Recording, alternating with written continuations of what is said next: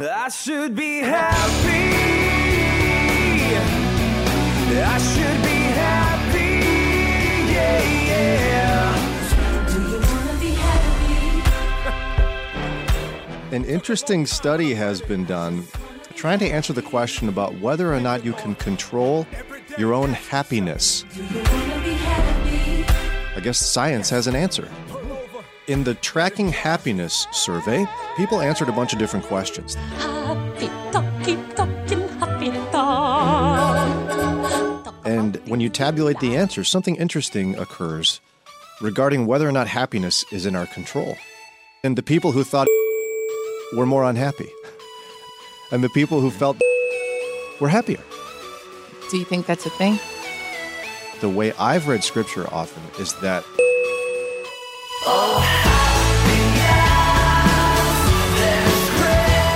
You get to be with me for decades. Woo! okay. It's just supposed to, no, that is a happy thing. Happy days are here again. I think often as Christians we give this perception that if you become a follower of Christ, sad things don't happen anymore. Right. Because what we do is we ignore them. We sweep them under the rug, and we're just joyful all the time. How you doing? Well, I was just in a car wreck, but I'm blessed and highly favored. Yeah. You made me so very happy. He spends a lot of time It is, complaining about yeah. life, about all the things in life that aren't great, where he says essentially the same thing over and over again, which is, life is hard, life is hard. Oh, it's horrible. Isn't this unfair? Look at this. This is terrible. And then he goes, you know what, so now I've decided to do? I've decided.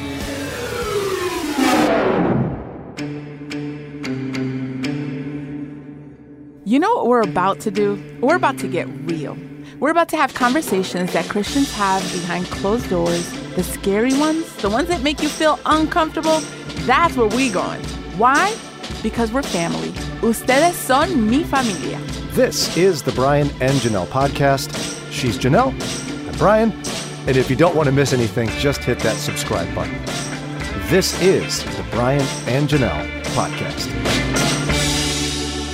So happiness and joy. I've heard Christians try to make distinctions between the two, and I was under the impression that there is one. Although, as I was looking at an article from Desiring God, Randy Alcorn was interviewed, and what he said is that when you look up in the dictionary, for example, happiness and joy, they're essentially synonyms. Oh. I've heard there's differences, but I think it's difficult to distinguish the two. I mean, I've said before, I think on the radio, that joy in the Lord is this underlying sense of peace. Like, I can be joyful even in the midst of sorrow because I know there's a God who's in control of everything, and happiness is more of a fleeting emotion. But Right, Randy and- Alcorn doesn't agree with that. He says that the okay. Bible uses it interchangeably. Okay. What do you think? I mean, I don't think Randy Alcorn's the guy who defines happiness for all of us. Yeah, he's looking at an American dictionary. Right. And I wonder in like Greek, Hebrew, Aramaic, if the words are synonyms. Right. I was going to say synonymical, but Oh, I like that better. yeah. Go with that. Anyway, that might help to define the difference by what words the original authors used. Yeah. Well, and he gave some examples about how some famous preachers like Jonathan Edwards and Charles Spurgeon used them interchangeably in a sense. Yeah. So the scientific study we want to look at, I think, is compelling in that it's asking the question of whether or not we can control our happiness. And in the midst of it, they cite some surveys over the years and some studies about happiness itself. And in case you don't remember, we talked about this quite a while ago, but happiness itself, when you study it, is a U-curve based on age. Yeah, that was surprising. Maybe you weren't with us for that one. But I read about it recently, and it surprised me. It surprised me because society seems to send the opposite message, but to know that after a certain age, I think it's like late 40s, early 50s, the happiness curve goes up. Did it surprise you when you first saw it? It would have surprised me years ago, but knowing that I'm kind of towards the bottom of the U in my life, I get it. So for those who are curious, there was a professor at Dartmouth College that has well researched this idea of the U curve. So in general, this curve indicates that happiness generally decreases from age 18 and reaches a peak unhappiness. So the bottom of the U is at age 47. From there, the happiness That's when levels. you got like your last teen as an adult. Yeah, see?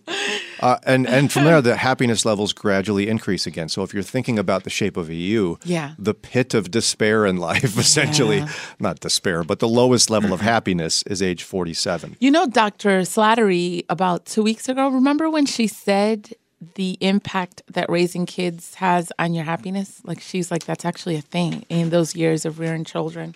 So not everybody has kids, but there's just even the grind of life, the stresses of work, and you're building, whether it's moving up the career ladder or raising kids. So it makes sense now.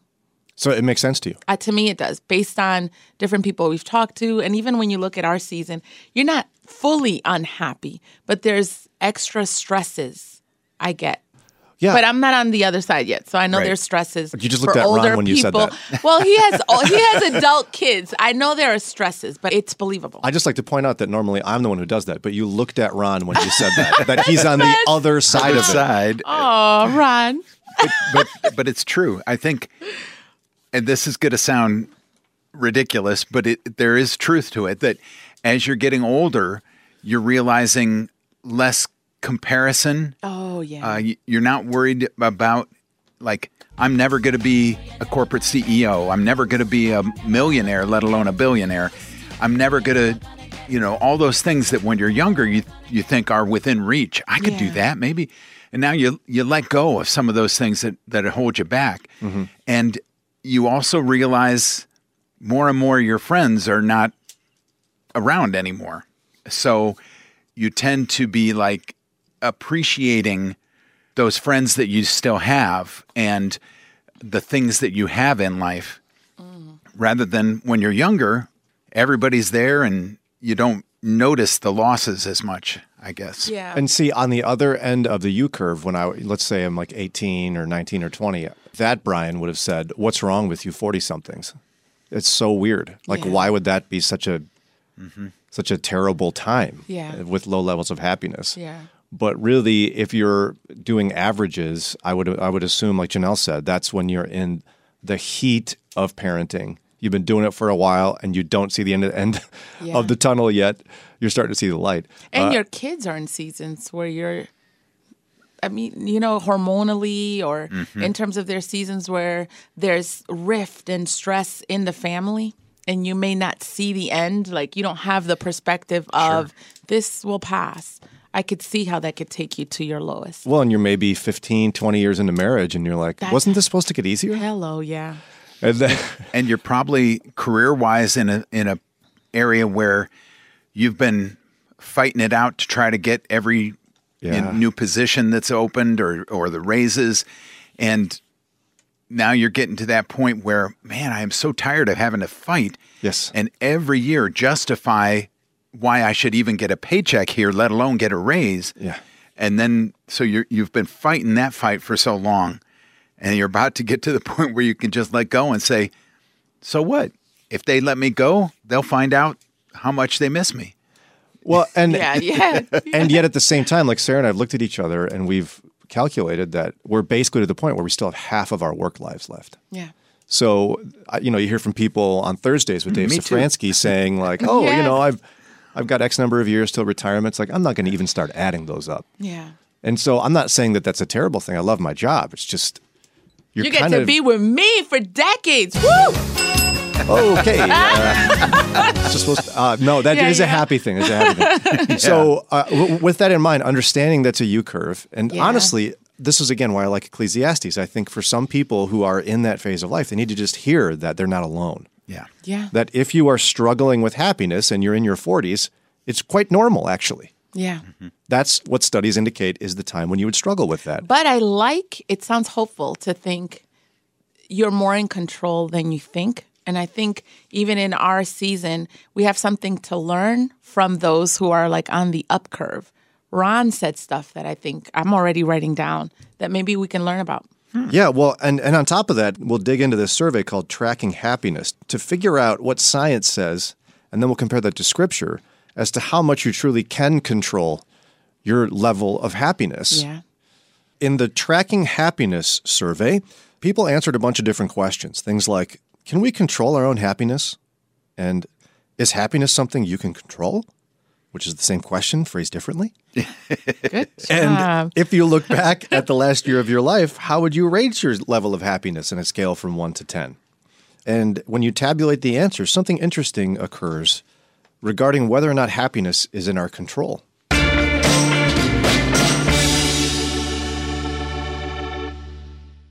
Hey, it's Brian. If you've been a faithful listener to this podcast, we're just super grateful for you. Can't thank you enough for taking time out of your busy schedule to join us in our journey to follow Jesus a little more closely every day. But I got to remind you about something. We're listener supported. We're a ministry of Moody Radio in Cleveland, and it's donations from people who listen to us, just like you, that allow us to keep making episodes. So rather than tiptoe, because I'm not good at that, or dance around it, because I certainly can't dance, I'm going to be direct. We need your money, your financial support. Would you consider a donation to this ministry? A gift of any amount will make a huge difference. If you want to donate, we'd be so grateful. Just go to moodyradio.org/Cleveland. Again, moodyradio.org/Cleveland. Thanks. Oh, we're happy, yeah. There was this study done. It was called Tracking Happiness, where a whole bunch of people, about 1,154 people, were given questions to answer. But it was two kinds of questions. It would be anything from ways to rate their own level of happiness to their opinion on whether or not they can control their own happiness. Yeah. And what was really interesting, I could give you all the data, but I felt like it just added to confusion on this. But ultimately, what they discovered is that those who feel they can control their happiness have correlations to higher levels of happiness. Okay. As in, the people who thought it was totally out of their control were more unhappy. And the people who felt they could Yeah. control their own level of happiness were happier. Does that surprise you? Do you think that's a thing? You know, I don't think it surprises me. And my initial response is that the way I've read Scripture often is that it's a choice. I know that sounds really weird, but happiness is a choice. Where you're connecting that to Scripture. How are you getting that? Well, the first place I got that was my awkward fascination with Ecclesiastes, Oh, yeah. where when you read it, a lot of people skip it because they feel like it makes them depressed because he spends a lot of time It is, complaining about yeah. life, about all the things in life that aren't great. But then he talks about making a choice. The writer in a bunch of different spots, Ecclesiastes 8:15, Ecclesiastes 3:12 to 13, 2:24 to 25, 9:7 to 10, 5:8 to 20. I mean, so many. So, like, for example, Ecclesiastes 3:12 to 13. So I concluded there's nothing better than to be happy and enjoy ourselves as long as we can. And people should eat and drink and enjoy the fruits of their labor, for these are gifts from God. Ecclesiastes 8:15. So I recommend having fun, because there's nothing better for people in this world than to eat, drink, and enjoy life. That way they'll experience some happiness, along with all the hard work God gives them under the sun. And I could give you more examples where he says essentially the same thing over and over and over again, Yeah. which is, life is hard, life is hard. Oh, it's horrible. Isn't this unfair? Look at this. This is terrible. The wicked prosper, the good die young. Blah, blah, blah. And Billy Joel said that too, you know. Yeah. And then he goes, you know what? So now I've decided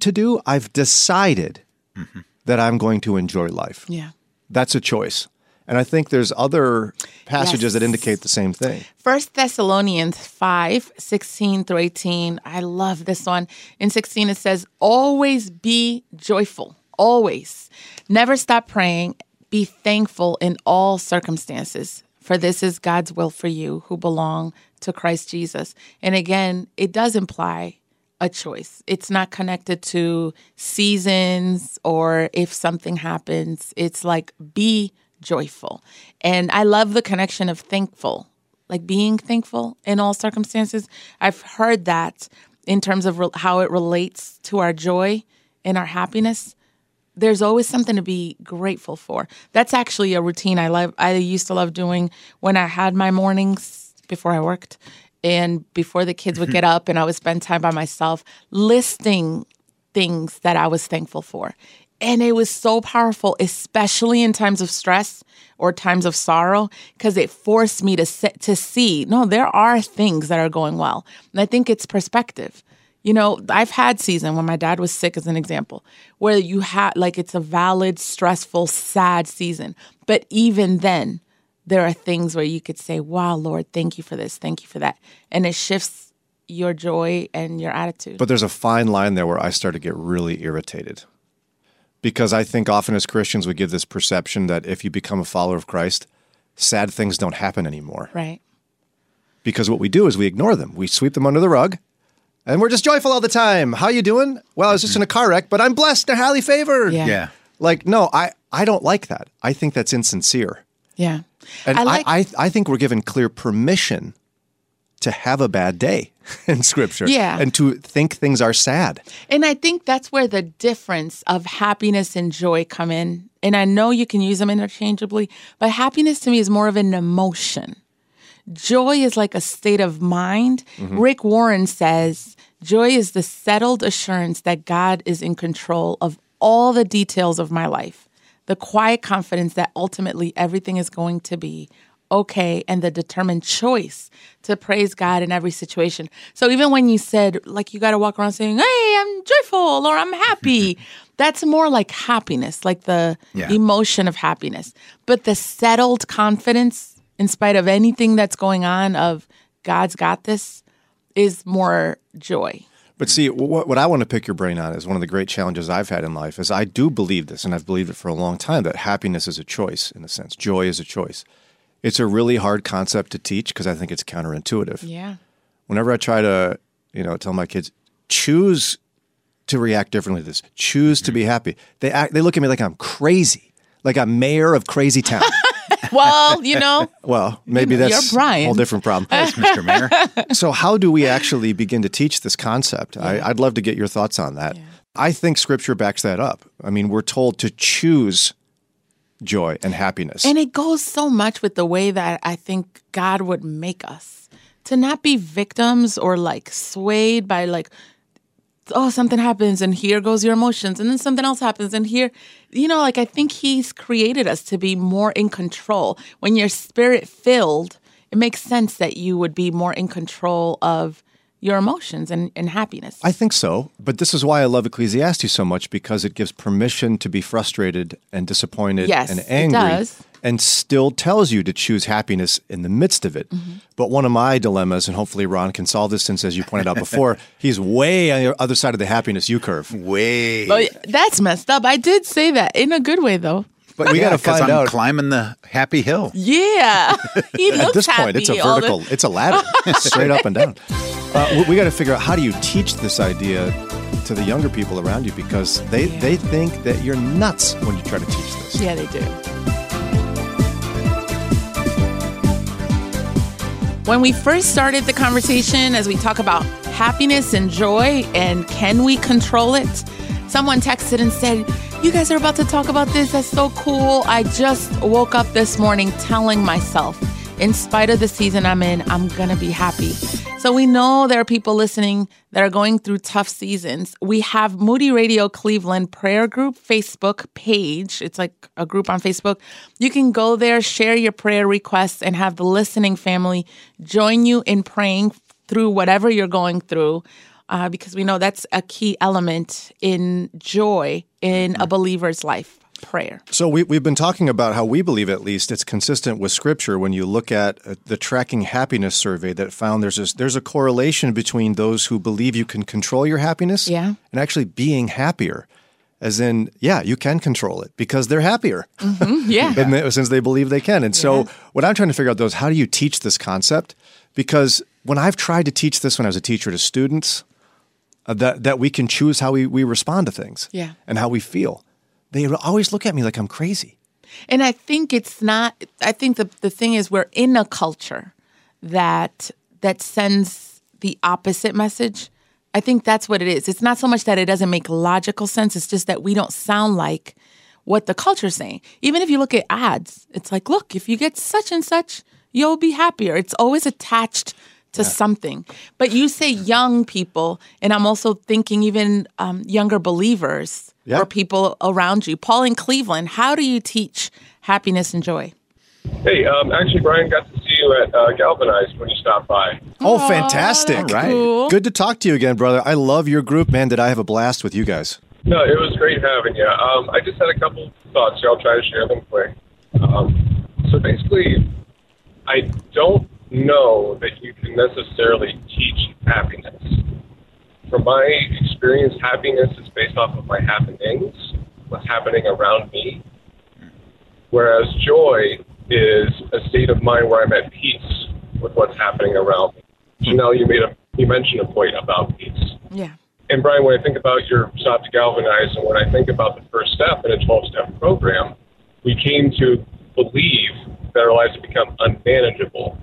I can no longer manage my life, Yeah. and I'm powerless over my separation. Now, with happiness, I may be able to choose to do certain things in my life that I feel happy doing. I can choose to go take a walk in the park, and that makes me happy for the most part. But happiness looks different for every person, and sometimes even when I'm walking in the park, I'm not necessarily happy because of what's going on around me. So moments like that, it's not necessarily that I'm looking to choose or try to make myself feel happy. I'm trying to find a state of peace. Yeah.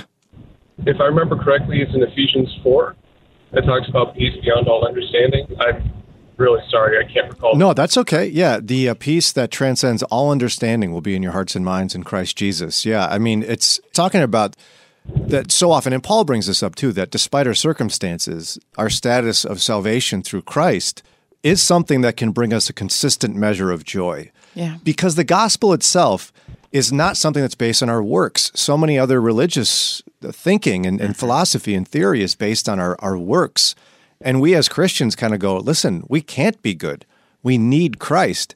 And I think the gospel itself produces joy because it's such good news.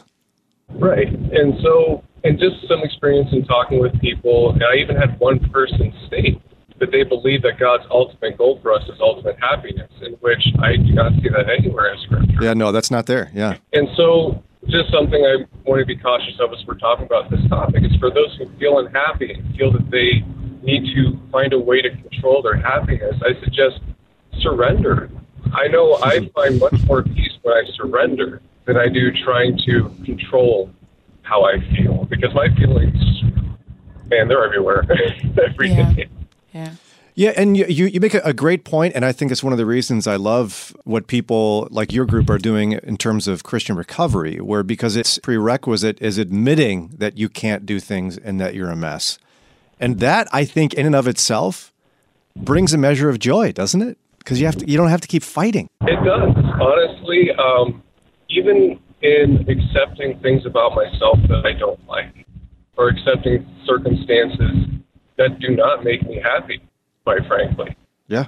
That is a choice I can make when I choose to surrender that over to the will of God and ask for Him to take it instead of me trying to control it. It does bring a peace, and I believe that happiness can be a symptom of joy. Yes, peace can be a symptom of it. Absolutely. I'm with you on that, Paul. And I even think about the advice of the writer in Ecclesiastes, where it really is something where, you could have a rough week even, or a rough season, and you can still choose to do things that bring you joy. Yeah. God's given us wonderful gifts in life. Maybe it's, you've had a rough week at work, but man, you love your wife. So, you know what you're going to do? You're going to spend a nice evening with your wife. And that's a good thing to do to kind of get your mind off things. Practical, too. Paul, you've brought us some wonderful wisdom today, some good thoughts on whether or not we can and how to control our own happiness.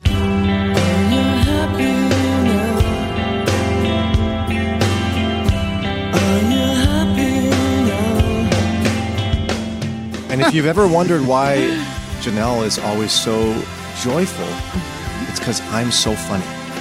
There it Oh, is. yeah, exactly. We all knew that. Yeah. Yeah. Waka waka. Hey, hold up. Where are you going? You know you liked your time with us. You want more. So go ahead, look down, hit that button right there and subscribe, and you'll get updated episodes, and then you can hang some more. And guess what? You can help us out. How? A 5-star rating. Hello? You can also hang with us live weekday mornings from 6 to 9 a.m. Eastern Time. Download the Moody Radio mobile app, and you're able to connect with us. Or just go to brianandjanelle.org. And we didn't put this together all by ourselves. There's some great people behind this production. We want to thank Ron Eastwood, Kelly Ryder, Paul Carter, Mike Reynolds, Alan Perry, and our awesome and fearless leader, Josue Villa. And finally, this podcast is a production of Moody Radio in Cleveland, a ministry of Moody Bible Institute.